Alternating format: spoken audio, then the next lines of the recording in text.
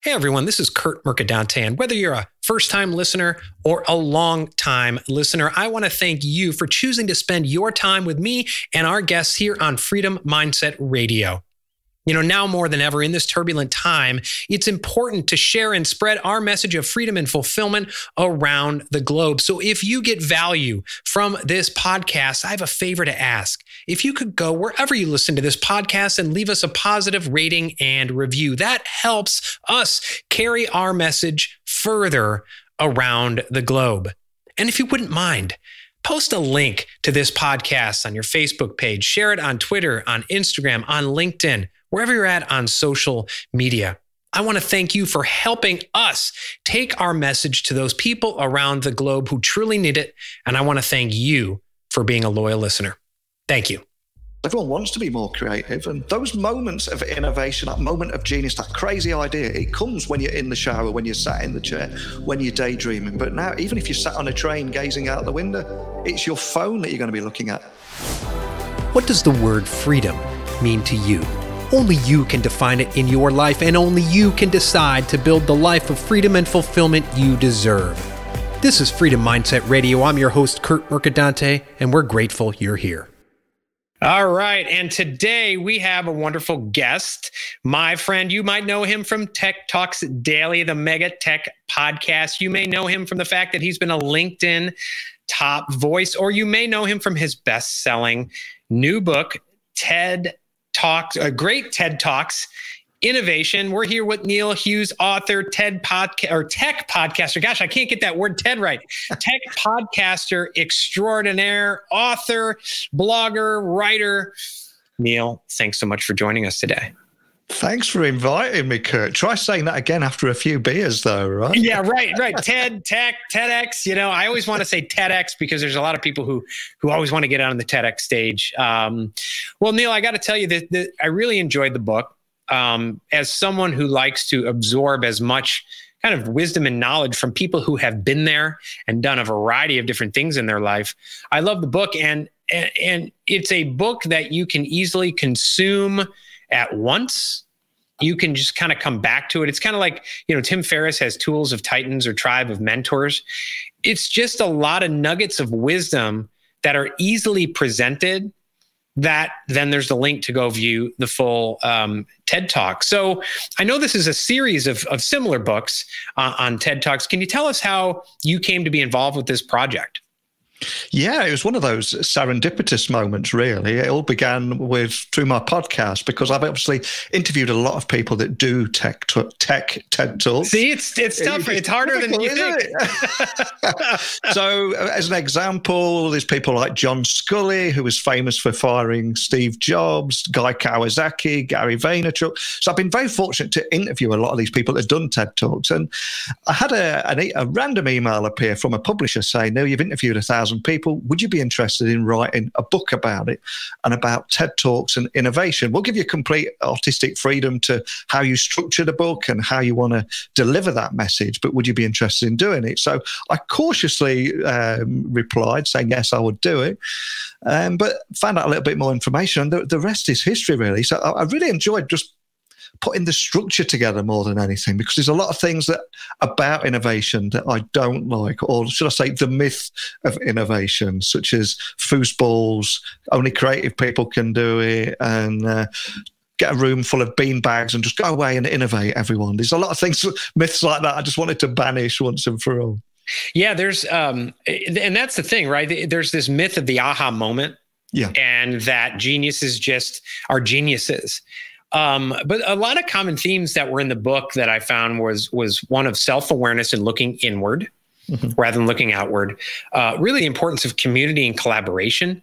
That is in a number of different sections in your book from a number of different speakers, and the importance of having that free flow of ideas, which leads to another one. I mean, there was a chapter, Rules Are for Fools, and that everyone gets into these strict rules of productivity and what we shall do, and how those rules can, and some of them are rules to foster creativity, which is kind of counterproductive, right? And then another piece, which I'd love to get into on a deeper level here, you know, as someone who through TED Talks Daily regularly interviews folks in the innovation and tech realm. And a lot of that tech is meant to what? Distract us. And you share the quote from Reid Hoffman at Netflix, who said, like, our biggest competition is sleep, right? But in that world where the distractions, heck, we're providing distractions right now, but for people. But hey, it's good. We're good. We're a good distraction, but it prevents people from that deep thought that can lead to creativity. So those are some of the common themes I saw. I'm curious to you, what were some of the, I mean, you had to prepare for this book, you had to watch a lot. I mean, it's not 100, because some of your sections or chapters have 2 or 3 TED talkers per section. So you had to write a lot. Were there any specifically that stood out for you that you can remember? Whoa, well, I think I must have watched about over 500 TED Talks. And another thing that I was very conscious in doing as well is there's TED Talks all over the world. So I just didn't want to fill it with TED Talks of big familiar names from Silicon Valley. I wanted to try and get people from all over Europe, Asia, and indeed the whole world. But if I was thinking of the ones that really stood out, I'm going to have to go with some of the big names, because for me, there was Guy Kawasaki was talking about what lessons he learned from Steve Jobs. And I was looking to interview him away from the TED Talk stage as well. And I said, well, what was the one thing that you learned from Steve Jobs? And I think one of the things he said was, customers cannot help you innovate, because all they will do is will help you make more of the same, faster, better and cheaper. And I think we're living in an age at the moment of customer focus groups where the customer is always right, and we're going out to the customer. And I think that point really resonated with me, because I think customers cannot help you innovate. And if I go away from the TED Talks for a moment and on to Noel Gallagher, the lead singer of Oasis, he was saying that the problem with customer focus groups is they... what was he saying? I lost my train of thought there. I went because I've digressed. Customer focus groups and Oasis. Yeah, yeah. You're saying that essentially the public never wanted the Sex Pistols. They never wanted Pink Floyd. It was everything that they didn't want, but they were delivered to them because of extra creativity or whatever, and they just embraced it and took it to them. But none of that stuff would come from a customer focus group.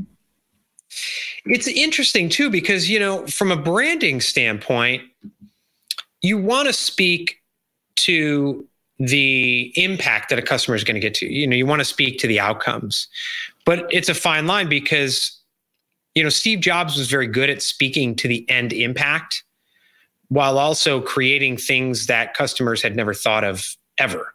But he still did it. Like I think of, so we talk about innovation here, when Steve Jobs went and did the Think Different campaign, and he launched that, and he said, the way we're going to bring the brand back isn't by talking about products or features or bells or whistles or megahertz or Microsoft. It's to create something deeper. And he created there was a Think Different campaign, which had Albert Einstein and Muhammad Ali and Martin Luther King Jr. But then he also had, the vision statement he came up with was that people with passion can change the world for the better. And it's interesting because there's nothing in there about an iPad, an iPhone, whatever, right? Because those hadn't even been, he may have thought of it at that point, but he was speaking to the end impact that people are going to get, which allowed him the flexibility to kind of create whatever the hell he wanted, right? Yeah. Because that vision provided the overall umbrella. And he's like, well, if I could put 10,000 songs in your hand, that's giving you the ability to have more passion and create, et cetera. And on that same Apple theme, again, John Scully, he was a great guy. He was talking about if you give one tip for innovation, it would be to be curious and take risks. And again, we're now in a world where we don't channel our open, curious mind. We lock ourselves in echo chambers on platforms such as Facebook, which will spoon feed us our own opinions right back at us. But it's that curiosity and questioning things and expanding your worldview that is so important. And another thing that John Scully was saying, for people that don't know, before he was the Apple CEO, he was the CEO at Pepsi. And there's an infamous moment where Steve Jobs approached him and said, do you want to come and change the world, or do you want to sell sugar water for the rest of your days? And of course, he went, and the rest is history. But what I'm fascinated by is those early years. And when you think of John Sculley, the Apple CEO, the big cheese at Pepsi, what you don't hear about, and a story he shared with me, was he used to get up at 4 a.m. in the morning. He was the guy driving the Pepsi trucks. He was the guy putting the roof signs up in Phoenix at 6 o'clock in the morning before that deadly heat hit. And he was also sharing with you, there was one particular moment that he said where he was listening to a conversation between Steve Jobs and Bill Gates. And that moment on its own is quite special, because I think we all assume that the two didn't get on. But they were talking about the importance of having a noble cause and how important that is. And essentially they were saying that they were creating computers as a tool for empowering people, one mind at a time, one person at a time. And the most important thing is, no matter what you're doing in life, is to have that noble cause and want to make a difference. And that was quite a special moment as well. Yeah, and it's interesting that you talk about Sculley, back when he was stacking the shelves.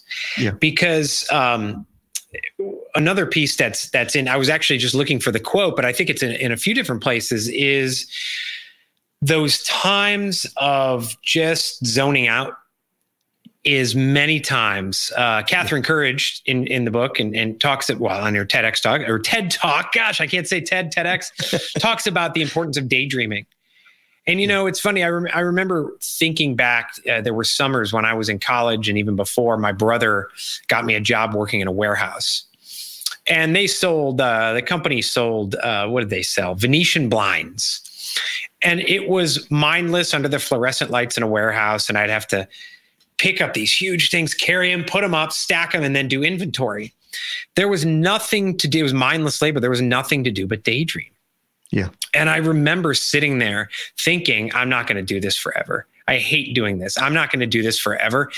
And coming up with things. Now, I wasn't thinking of better ways to sell Venetian blinds, but I could see where Sculley had that time of just mindless labor and doing the truck and thinking, you know what, there's a better way to do this, and I'm going to run this damn company some way. Yeah. Whereas if I find a lot of times when you don't allow yourself to get in that flow of nothing, and when you try so hard to think and be innovative, those are the times you can't think of anything, right? It's those daydreaming times during mindless labor, or, maybe you're in the shower or out for a walk. And I'm so glad you picked up on that, because I think one of the biggest casualties of our digital lifestyle is we've lost the ability to daydream. And I challenge anyone watching this or listening to it later, if they're sat in their favorite armchair for 10 minutes or they've gone out for a walk, how long do they leave it before they pick up that smartphone? Because there's always a notification just waiting to give you that next dopamine hit, and you pick it up. I mean, some people can't even go to the toilet, the lavatory, without taking their phone in there. And those moments of innovation, that moment of genius, that crazy idea, it comes when you're in the shower, when you're sat in the chair, when you're daydreaming. But now, even if you're sat on a train gazing out the window, it's your phone that you're going to be looking at, not out the window. And I think that's the sad moment, really, because everyone wants to be more creative, and just taking a walk, unplugging your ears and just soaking up the environment around you. That's where it all comes from. Yeah. And it's Tim Ferriss talks about the importance of not waking up and checking your email first thing in the morning, and not checking your cell phone, because you are, I'm paraphrasing him, you become a slave to someone else's agenda for your day. Yes. And when I talk about this, there are people who get upset, but I got to be productive, and I have to be more productive. It's like, well, is that productivity, or is that just like extending your day and giving it up, something up to someone else? And Erin joins us, by the way, on LinkedIn, Erin Urban. She says hello, but she also talks about daydreaming, getting into that state of flow. And she said her best and most inspirational moments are when she's riding her bike. But I find especially now, and Neil, you and I have talked about this offline, there is so much noise out in the world, especially now. And you and I joke about the rabbit hole, and things. And oh my gosh, I wake up in the morning and I'm getting dinged on my news, and I'm so mad about what President Trump did or Boris did or whoever did. And I tell people, well, is Trump in your living room right now, preventing you from going to the gym, preventing you from doing, focusing on your outcomes and getting those things done? But when we do that, man, we're taken away from the signal.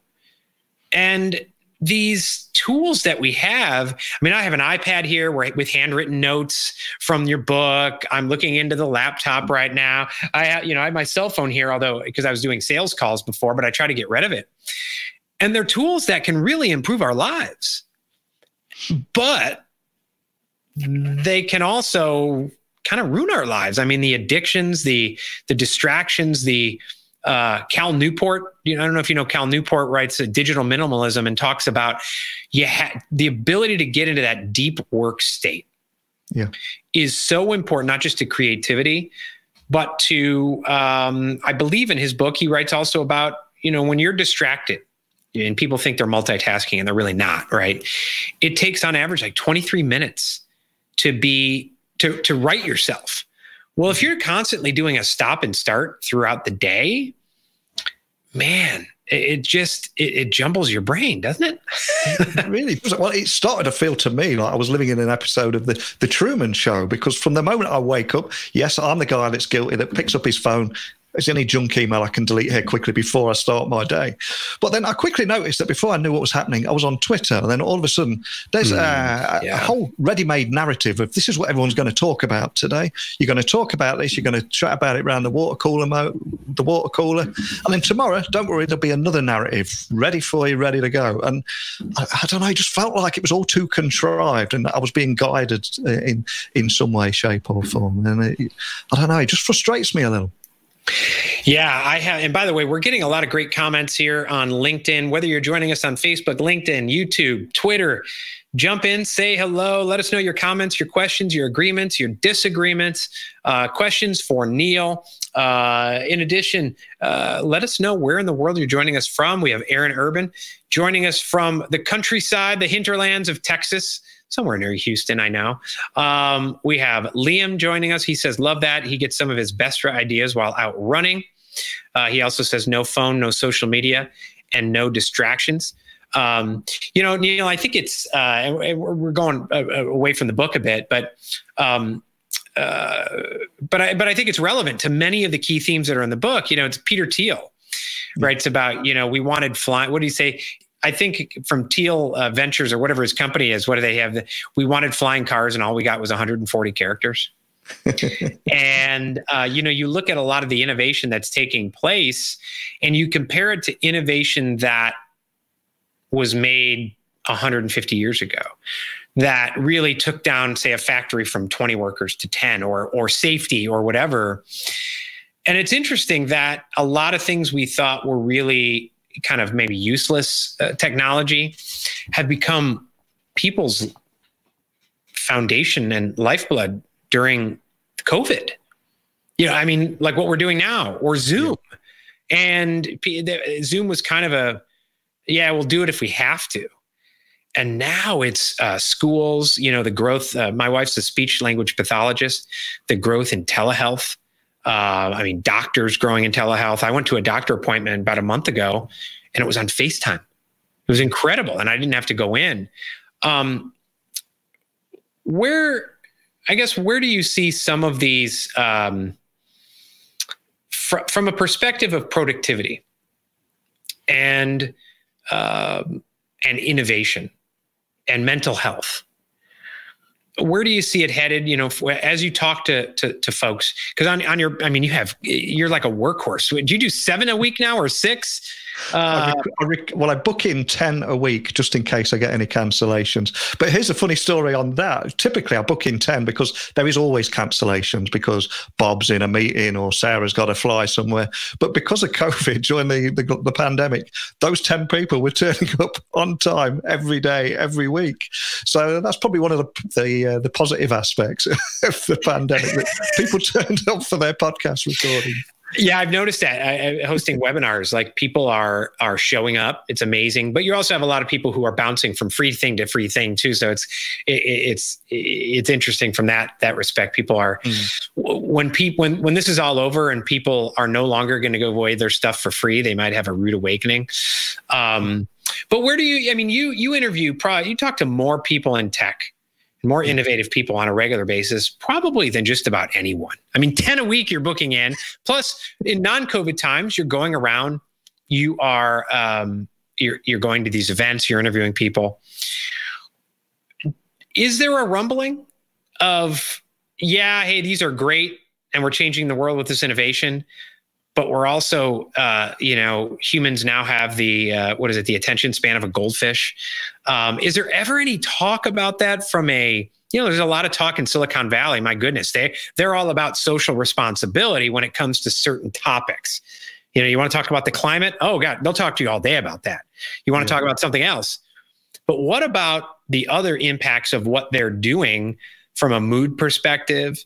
There was that famous in 2012, right? The Facebook experiment where they messed with people's timelines to ramp their mood up and down.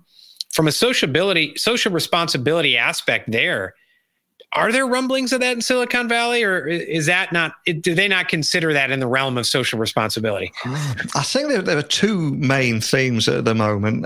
One of the first is that, yes, we're in a great period of uncertainty and people are going to have to do more with less. So I think that is a huge catalyst for innovation. So I think we're going to see a lot more innovation from a lot of companies. And something else which is a little bit controversial, we're going to see more and more of, and that is automation.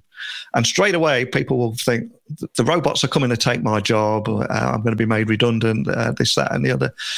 But maybe I'm an eternal optimist, but there's a hopeful side of me that thinks, actually, we're actually being set free from that robotic lifestyle of sat at a machine 9 till 5 every day, just hitting the button, automatic processes and things that can be just automated by a machine. So I think we're getting to the point where let the machines do all that boring, repetitive, mundane stuff, and then bring the people back in and then try and get them to compete in areas where technology cannot compete at all. And we're talking about management, leadership, creativity, and all those kind of areas. And that way, we're going to be more fulfilled as humans. And on the other side of that, I think there's the other debate of working at home versus working in the office. And I think we need to get far, far away from that, because the reality is somewhere in the middle. And that is some tasks are going to be in the office, some tasks are going to be at home.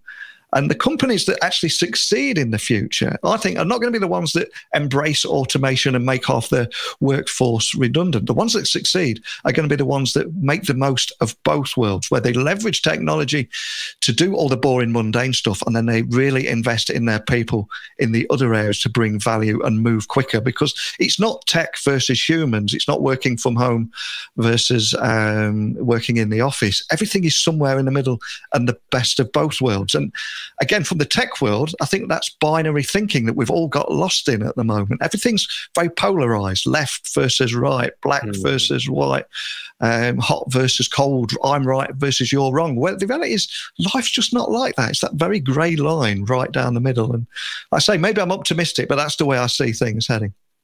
Yeah. And on that note, right now people are working from home, schooling from home.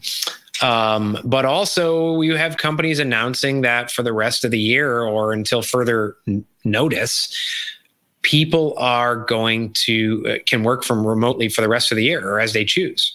Yeah. But there's a quote from, I'm going to butcher her last name, in your book, from Tanya, is it Menon or Manon? Tanya Manon. But she writes, think of yourself as an atom, bumping up against other atoms, transferring energy with them, bonding with them a little, and maybe creating something new on your travels through the social universe. In that same topic, or in that same chapter, they talk about, Susan Cain talks about offices being places where you encourage, this is her quote, casual, chatty, cafe-style types of interactions, the kind where people come together and serendipitously have an exchange of ideas. In a world where we might all be at home, working from home or working from Zoom, how does that happen? How do you create those innovative areas? I know some people who are innovating in their use of Zoom. Mm-hmm. But there's also my wife's a speech language pathologist, and they're trying to figure out how there's something different when you sit with someone. Definitely. And you're closer than 6 feet, the social distancing. and you can see certain things, facial and this is another thing she's concerned about with masks, especially for with autism, things like that, where you can't see facial expressions. Do you think someone's going to have to innovate out of the innovation to figure out a way to make us more social with the social distancing? If that even makes any sense, what I just said? No, it makes complete sense. But I honestly don't think you only work from home. Although there is a lot of startups out there that have distributed teams from all over the world, and they're able to leverage the best tech skills at a very low price. And they can have your colleague could be, I don't know, in Prague, and somebody else could be in Slovakia, and somebody else could be in India, somebody else in San Francisco. And they all seem to work quite well together. But for me personally, I think it's the best of both worlds. You're going to need some time in the office. You're going to need some time working from home. But too much of either is no good. And plus, we've all got different personalities. Some of us like to meet in person. Some of us are more introverted and want to be away from the office and work better alone. But I don't think there's one fix for absolutely everything. I really don't. But it's going to be interesting where we end up here. Yeah. And, someone like I've worked at home kind of alone for 15 years, and I've actually kind of enjoyed the last few months. But Aaron comments, the crisis has helped me become more focused, but it required me to unplug from inputs that were causing more harm than good, like news and Facebook. Yeah, absolutely. I mean, that weekend when there were riots, we don't watch the news here, but it was 5 miles from our house. So I kind of got sucked in and realized I woke up Monday and my mindset was just in the toilet. So you got to be careful with that and know what's going on. But my goodness, turn off the news. How many times when you do that, when you switch off the news, you put your phone down and you go for a walk and you think, whoa, all I hear is crickets, it's right? Not all that hatred that's going on that's being perpetuated in the media. So I think it does you good just to get out there and have a walk around. It was interesting last night. So I was watching, we have our Major League Soccer here, which, yes, I know it's not the Premier League, but, they're having their MLS's back tournament and they're playing. And, ESPN has the news chyron, or, below showing you news. And there was a poll showing that, I think it was around 65% of fans say they have a great appreciation for sports now that it's been gone.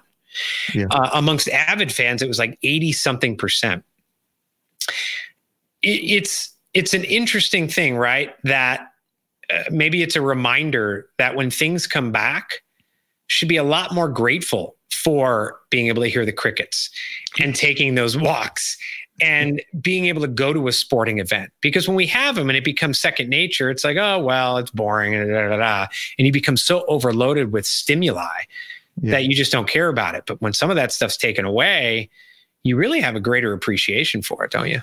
Absolutely. And two other stories I'm hearing from over the US, two common things I'm hearing from over there is in San Francisco, there's a lot of people moving out. They're paying $3,500 a month for a one-bedroom apartment.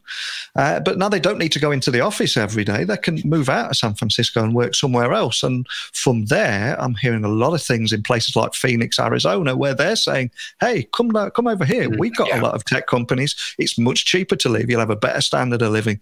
So I think it could just shake everything up. Yeah, here in South Carolina, and the media has been insane, right, during this whole thing. And I think the fact that we have one of the most divisive presidential campaigns in history, in the midst of a pandemic, California heavily locked down. They all wear masks, and all of a sudden they're having a surge in cases. But you don't really hear about them as being irresponsible, right? But we have a surge here in South Carolina, and suddenly we're stupid and we're irresponsible. There's certainly politics playing into that, right? A red versus blue, north versus south type thing. But yeah, you are seeing now, we're putting our house on the market and we're going to travel. Some interesting things I'm seeing are, first of all, a ton of people moving down here to the sun, where we opened up quicker, where the economy was better beforehand, where we have lower taxes, those types of things. And you're seeing an influx of people saying, I'm getting the heck out of here from an Illinois or a New York. The other piece is, as we move, we're going to travel for a couple of years. We're looking into the virtual mailbox options that come with different things. And some of these they're newer and they're overloaded by the explosion of growth. I've been on some of these websites. We're not going to live in an RV, but on some of these websites, digital nomad websites for RV culture, where people get the recreational vehicle and they travel around, it's exploding. The amount of people who are like, listen, I don't want to be tied down anymore. I don't want to pay the property taxes. I don't want to have my mortgage and whatever. We're just going to travel. But there's so many other pieces, right? With education, with schooling, with, everyone is homeschoolers now. We've homeschooled for a long time, and now people are figuring out how to do that. You have now this movement of teachers quitting because they're like, I don't want to put up with it anymore. And there could be a growth in micro schools where teachers become entrepreneurs. And instead of working for the government, they're like, listen, let's get 10 students together in the neighborhood. You pay me X amount. And by the way, I'm going to make 3 times as much as I did as a teacher. And your kids are going to get better education because of it. There's so many interesting things that are going to shake out, probably more so, I would say, than like during World War II, when you had a lot of new technologies come out of the war. I just, and it's going to make 2007, 2008 look tiny by comparison. It's phenomenal. I mean, you think 6 months ago, like you said a few moments ago, nobody was interested in video conferencing and Zoom calls. It was all a little bit awkward, not interested at all. Now even our grandparents are using it every day to speak to their grandkids. It's just one of those things that everybody's overcome their hurdles, overcome their learning curve, and just straight in, I get it now. Why aren't we doing this before? And then you've got the location independent thing. I mean, such as yourself, you can work from anywhere. You don't need to be locked down to that location, that house. You can, as long as you've got a laptop, a coffee shop with free Wi-Fi or something, you can literally work from anywhere. And I think it's like a switch has been flicked, and people are just starting to think completely different now. Hey everyone, this is Kurt Mercadante, and I want to thank you for being a loyal listener to Freedom Mindset Radio. In this chaotic time of coronavirus chaos, it's so important for people to have a process to define, create, and live their lives of freedom and fulfillment.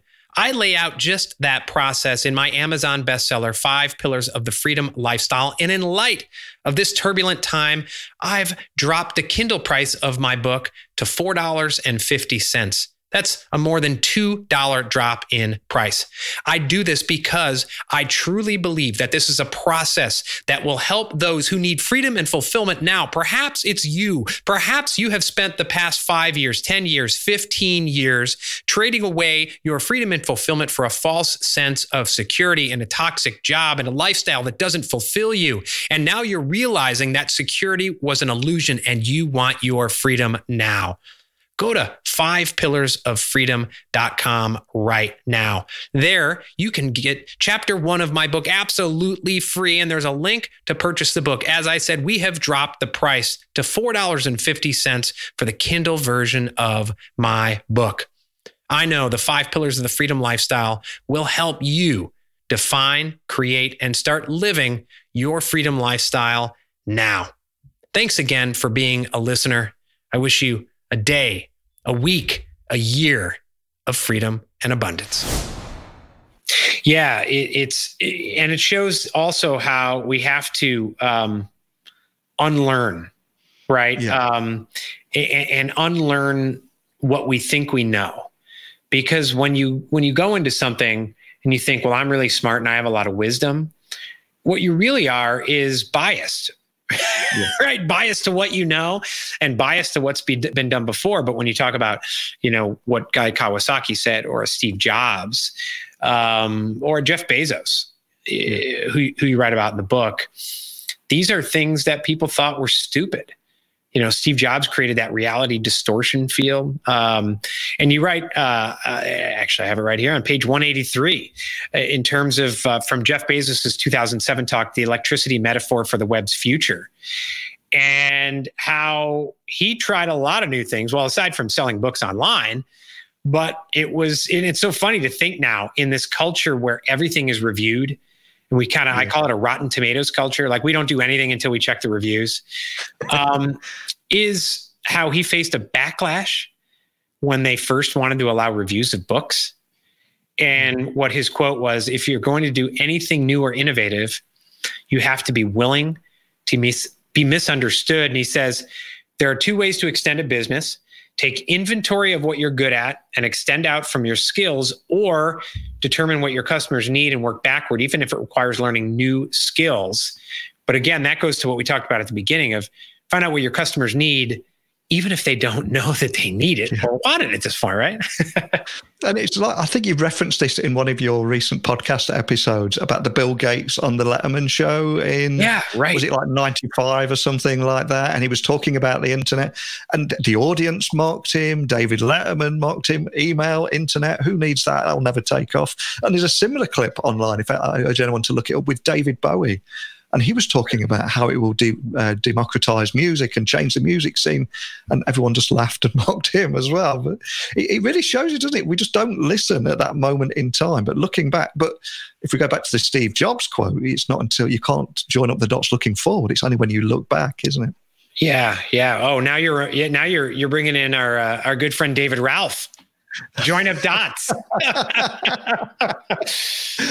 But it's exactly that's exactly right. And I actually hadn't heard that quote until I was on David's podcast. And I just absolutely love it. Because from a mindset perspective, I believe you have to put yourself in your future vision that you desire and act like you've been there before. In your mind, you trick your mind into believing that your future vision that you desire is actually a memory. But again, it's harder to do that, right? If you're constantly distracted by the emergency or the urgent need of the moment based on emails, notifications, ding, ding, ding, that'll just mess you up. Yeah, and the other words, of course, that they always say is completely dangerous to innovation is, but we've always done it that way. There's no words more dangerous to that than any business or individual.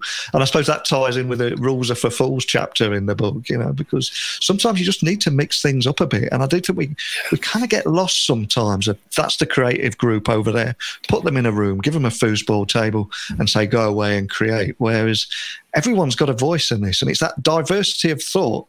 Whether it be the guy that's like 62 and has got some great ideas, he's seen all the problems, he knows how to fix them, or someone that's been in the company for 6 months and thinks, really, you do it this way? But you need to get all those voices in a room and then start solving real problems. And then only when you know what the problem is, you've identified it, then go looking at the technology side of it. Because I think we've all seen a lot of people go in them rooms and say, well, what about this solution? What about that solution? Well, you should always start with the problem. Now, Neil, one thing I did notice in the book that I love, and it's on page 12, at least on the Kindle version, in chapter 3. I don't know if you consider these chapters or just section 3 out of 100. But when you talk about Giovanni Corazza from the Marconi Institute of Creativity, you use one of my favorite terms. It was the subtitle of my book, Comfort Zone of Misery. I saw that and I'm like, yes. He used it. I love it. But I saw that and I loved it. But you use it in terms of climbing out of the comfort zone of misery. You write that he says he's the founder of the Marconi Institute of Creativity.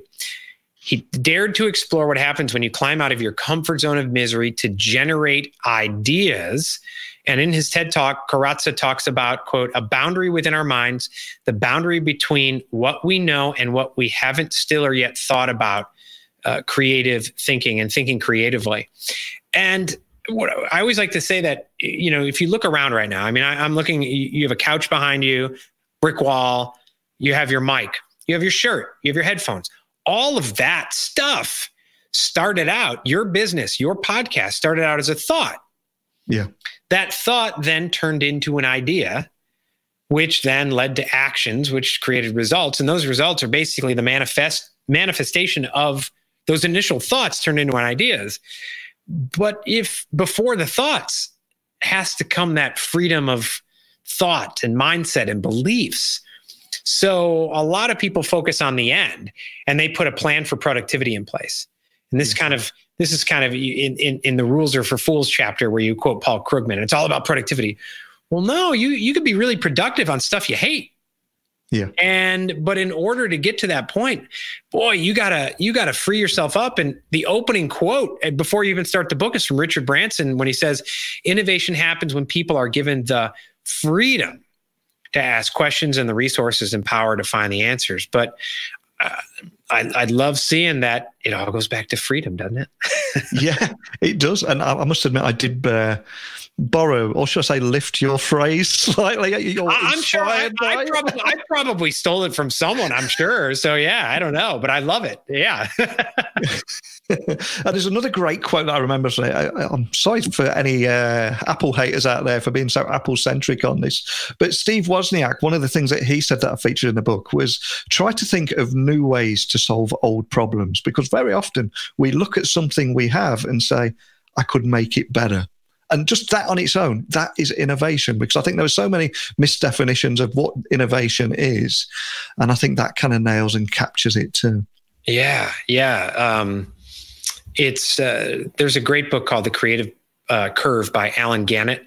He's on LinkedIn. I don't know if you know him. And his entire book is about shattering the myth of the aha moment.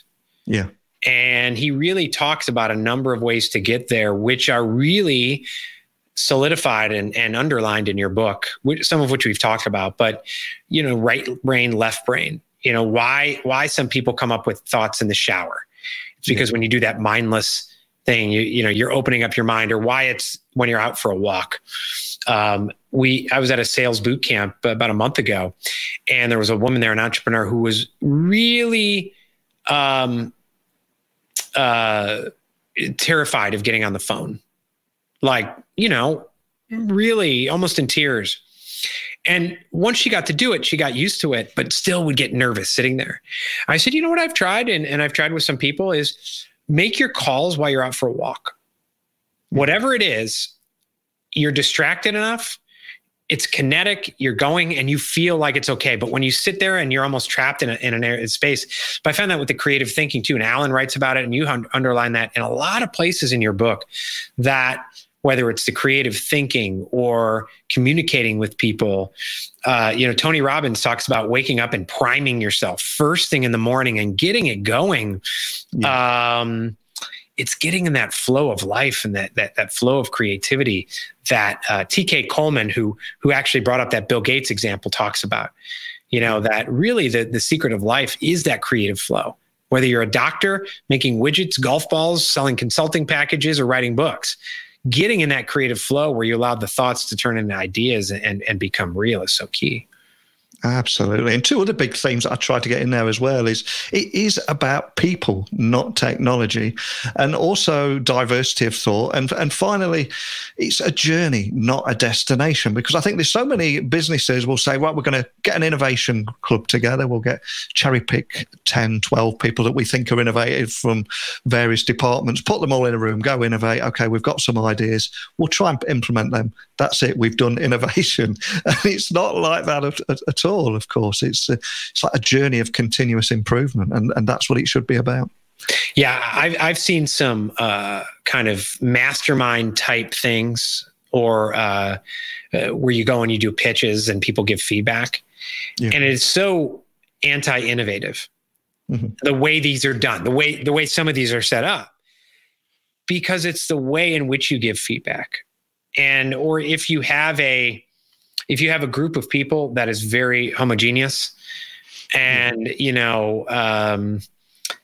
there's a local group here, and they're going to get pissed at me, but you have some people bringing innovative ideas, and you're getting feedback from a room full of realtors. Okay, you know what I mean? And nothing against realtors, but let's get a diversity of thought of people who have had different experiences, rather than trying to force it and you being held back by the limits of what you know or your programming or what you've been told, and really mix it up in the mixing bowl and get it all together.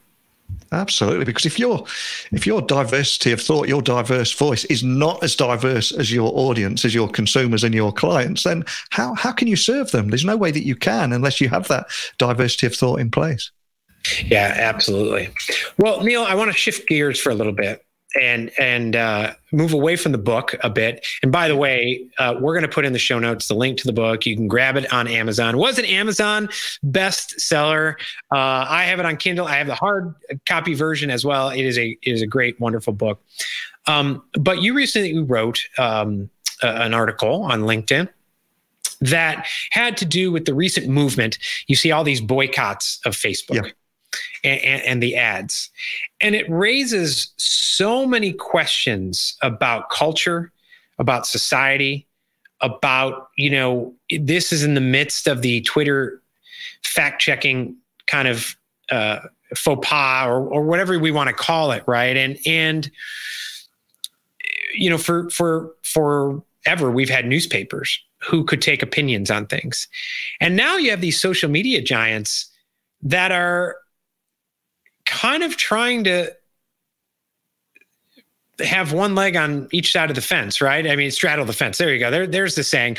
But they're trying to straddle the fence, and it's sometimes it's working, sometimes it's not. And I feel like all they do is just make people upset with them. I'm going to be featuring an interview here soon with Jordan Lieberman, who is up in DC. We taped it before the pandemic started, and he's a leader in behavioral advertising. And we talked about the fact that, here in the US, obviously we have the First Amendment, free speech, but, free speech was always, you talk about the public square. Yeah. Well, what's the public square now? And when you have the public square controlled by a handful of private media companies, it gets interesting, doesn't it? Yeah. And there's expectations, but you also have corporations that are, well, whatever they're doing, right? Whether they're responding to public opinion or virtue signaling or whatever you want to talk about it. Now they're on it. We're going to pull our ads. And someone just, they're forcing Facebook is considering not having any political ads. Well, I just saw someone else saying, well, how's that going to affect? What are the dominoes? Because now you have small local political campaigns. I used to run political campaigns for years who have no budgets and in a pandemic can't go door to door. Yeah. So everyone's focused on the presidential campaign, but from congressional on down, now you have campaigns that no one wants to pick up the phone, supposedly. They can't go door to door. Now you're going to, the cheapest form of advertising they had. Now other companies aren't allowing political advertising. Now that's just in one sphere, but this is going to have, this is a massive impact when Facebook has the size of what the globe on its piece there. Small changes that they make reverberate everywhere.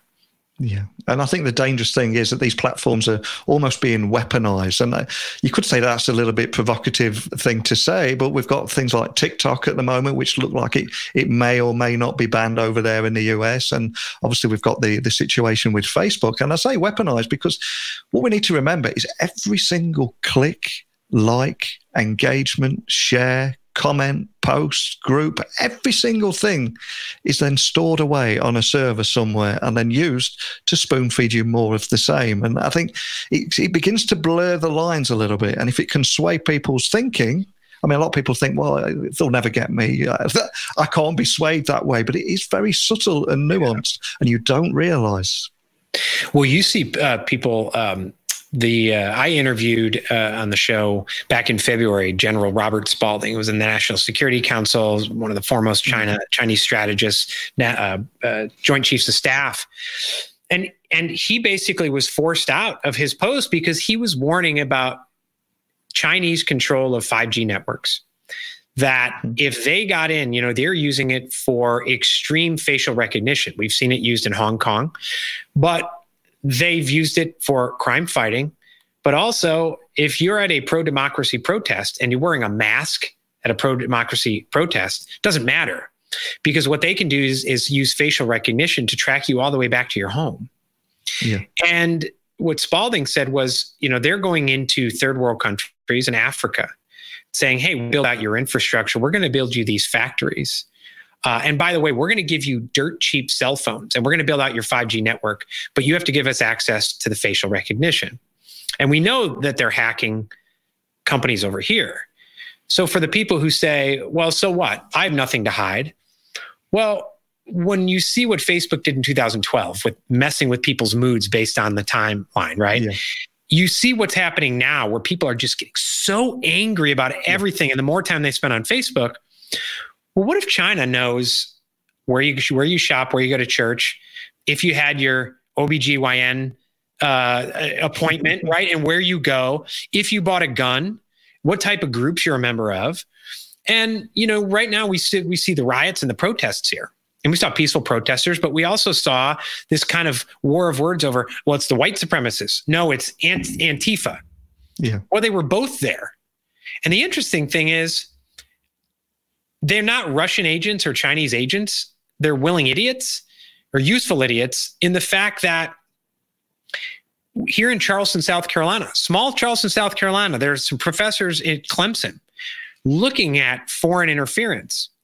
We had a Facebook group here that was trying to organize a riot to shatter the windows of a local restaurant. Had a whole bunch of people on it. They traced it back. That Facebook group was organized by a server in Russia. So they're creating Facebook groups. They know all of our habits. They know what makes us mad and what makes us happy. They create Facebook groups, and we think it's Jim in the town next door. And it's some dude in Russia or someone in China creating these Facebook groups. So when people hear Russia and China, they think like James Bond and people are being recruited. No, they're using the data that you've willingly given up to mess with your mind. And I recently unfriended 4,000 something people on Facebook so that I wouldn't have to be on anymore. I'm just friends with my wife. And the only reason I'm on there is because I run some ads, for my page. But that might be done away with soon. But it was messing with my mind and my mood.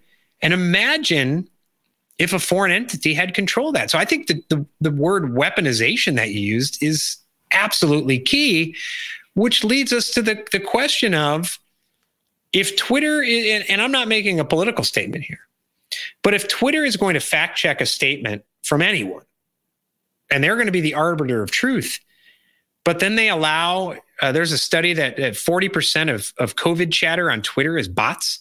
A lot of that's from China. And what do you fact check and what do you not? Yeah. If you have Russian and Chinese trolls, you either gotta do everything or do nothing. And that's a tall order. It is. And then you're wandering into very dangerous territory as well, because there are some people out there that you may deem crazy with some crazy theories or that you just don't agree with. But equally, should we be defending their right to say that crazy stuff if it's not hateful? And I don't know, it's such...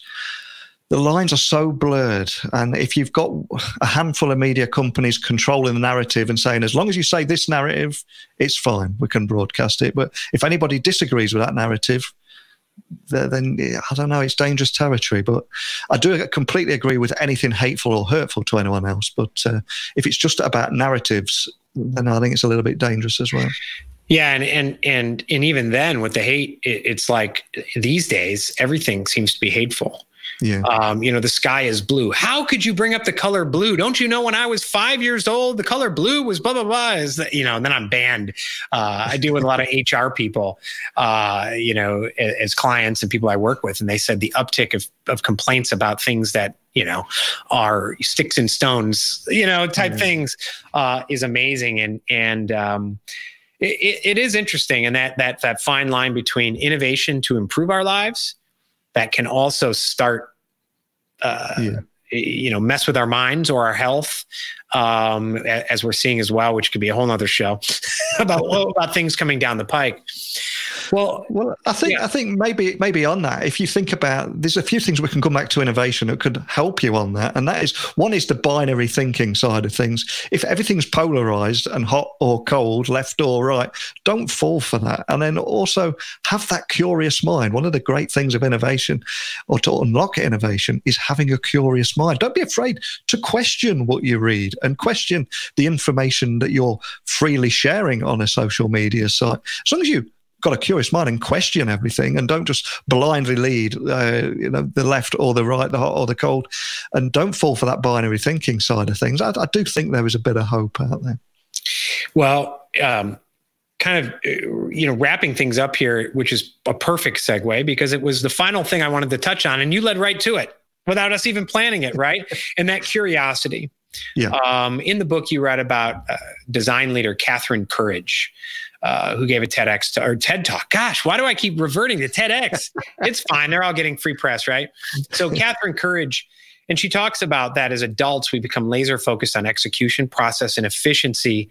And in doing so, we can neglect innovation. And you write, as children, we question the world. We're curious about everything. But you say that the average preschooler asks 100 questions a day. Yeah.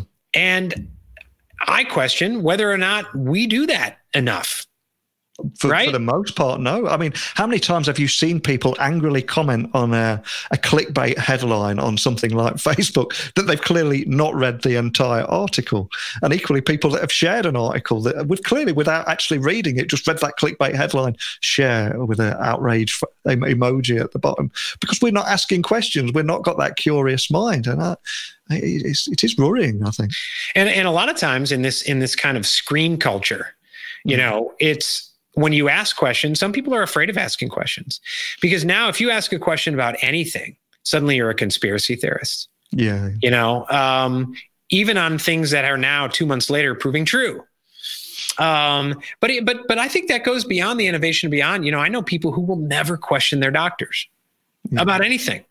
And, your doctor's 85 years old, has no nutrition classes, and is telling you to eat more sugar or bread. Or I had someone on who was in the fitness realm, and he said, I got interested in health when my girlfriend had Crohn's disease. And the doctor said, yeah, go back to eating your Snickers bars. He's like, I don't know if a doctor should ever say, go back to eating your Snickers bars, right? But people we put these doctors are gods. We have to listen to them. But then that translates, I think, to the majority. What does the majority of my Facebook friends say? Well, that's what I'm going to think today, and I'm not going to question that. And if I do question that, someone's going to yell at me, so I'm not going to question it anymore. We outsource our minds to cable news and whatever people tell us. So I love that you talk about the curiosity and those. It's so wonderful in the book that I do see that common theme of freedom of creativity. I love that the title of the chapter, Rules Are for Fools. It's not that you don't have guidelines and rules, but allowing that free thought and that knowledge, that creativity, it doesn't strike you like lightning. And it's not about tensing up real hard and thinking creative thoughts come to me right now. It's about doing something else and getting in that flow of life to let it happen. And there's certainly a lot of technology out there that can help you do that. Yeah. If you use it in the right way. Yeah. And one thing I'd like to end on is something we've probably not talked about enough, is the role of serendipity, because I think I've now interviewed, 1,300 tech interviews I've done now. And a lot of people say to me, but you've interviewed all these tech leaders from all over the world. What is the one thing that they all share? And I would honestly say it's being open to serendipity, those little happy accidents in life. And the amount of times I've heard a guy that's flown to the other side of the world, to Silicon Valley, to do his startup pitch to a VC, and he's put everything on that flight and walked away empty-handed. And just when he thinks it's all over, he's chatting to the guy at the luggage carousel, who happens to be a VC that invests. And then there's equally another guy that had this great idea that he wanted to bring to life, but he desperately needed a developer because his developer had left him in the lurch somewhat. And the guy sat next to him at 30,000 feet ended up being his partner and developer. And I think it's just opening yourself up. So having that curious mind, yes, but also opening yourself up to those happy accidents in life. Because I think sometimes, I'm not a religious guy by any stretch of the imagination, but I think sometimes the universe does give us those little nudges in the direction when we need them, but we do need to look out for them and embrace them. Yeah, you got to be open. Bob Burg in his book talks about the law of receptivity. Mm-hmm. And when I first read the book, I didn't understand it at all. Like, yeah, I like to get. Of course I like to get. But it's different, right? It's not sitting there saying, why doesn't the world give me? Why doesn't this stuff come my way? And it's more about just kind of allowing it to happen. You got to move your feet, right? Because that serendipitous meeting may be one flight away, where you were going to cancel that flight and just sit home and sit on your couch and watch Netflix, right? Yeah. But it's taking that one more action and allowing that to happen. 100%. Well, we met serendipitously back in Denver a few years ago. It's been wonderful. I've loved getting to know you, Neil. Neil, where can everyone else get to know you? They can get your book on Amazon. We'll share the link in the notes.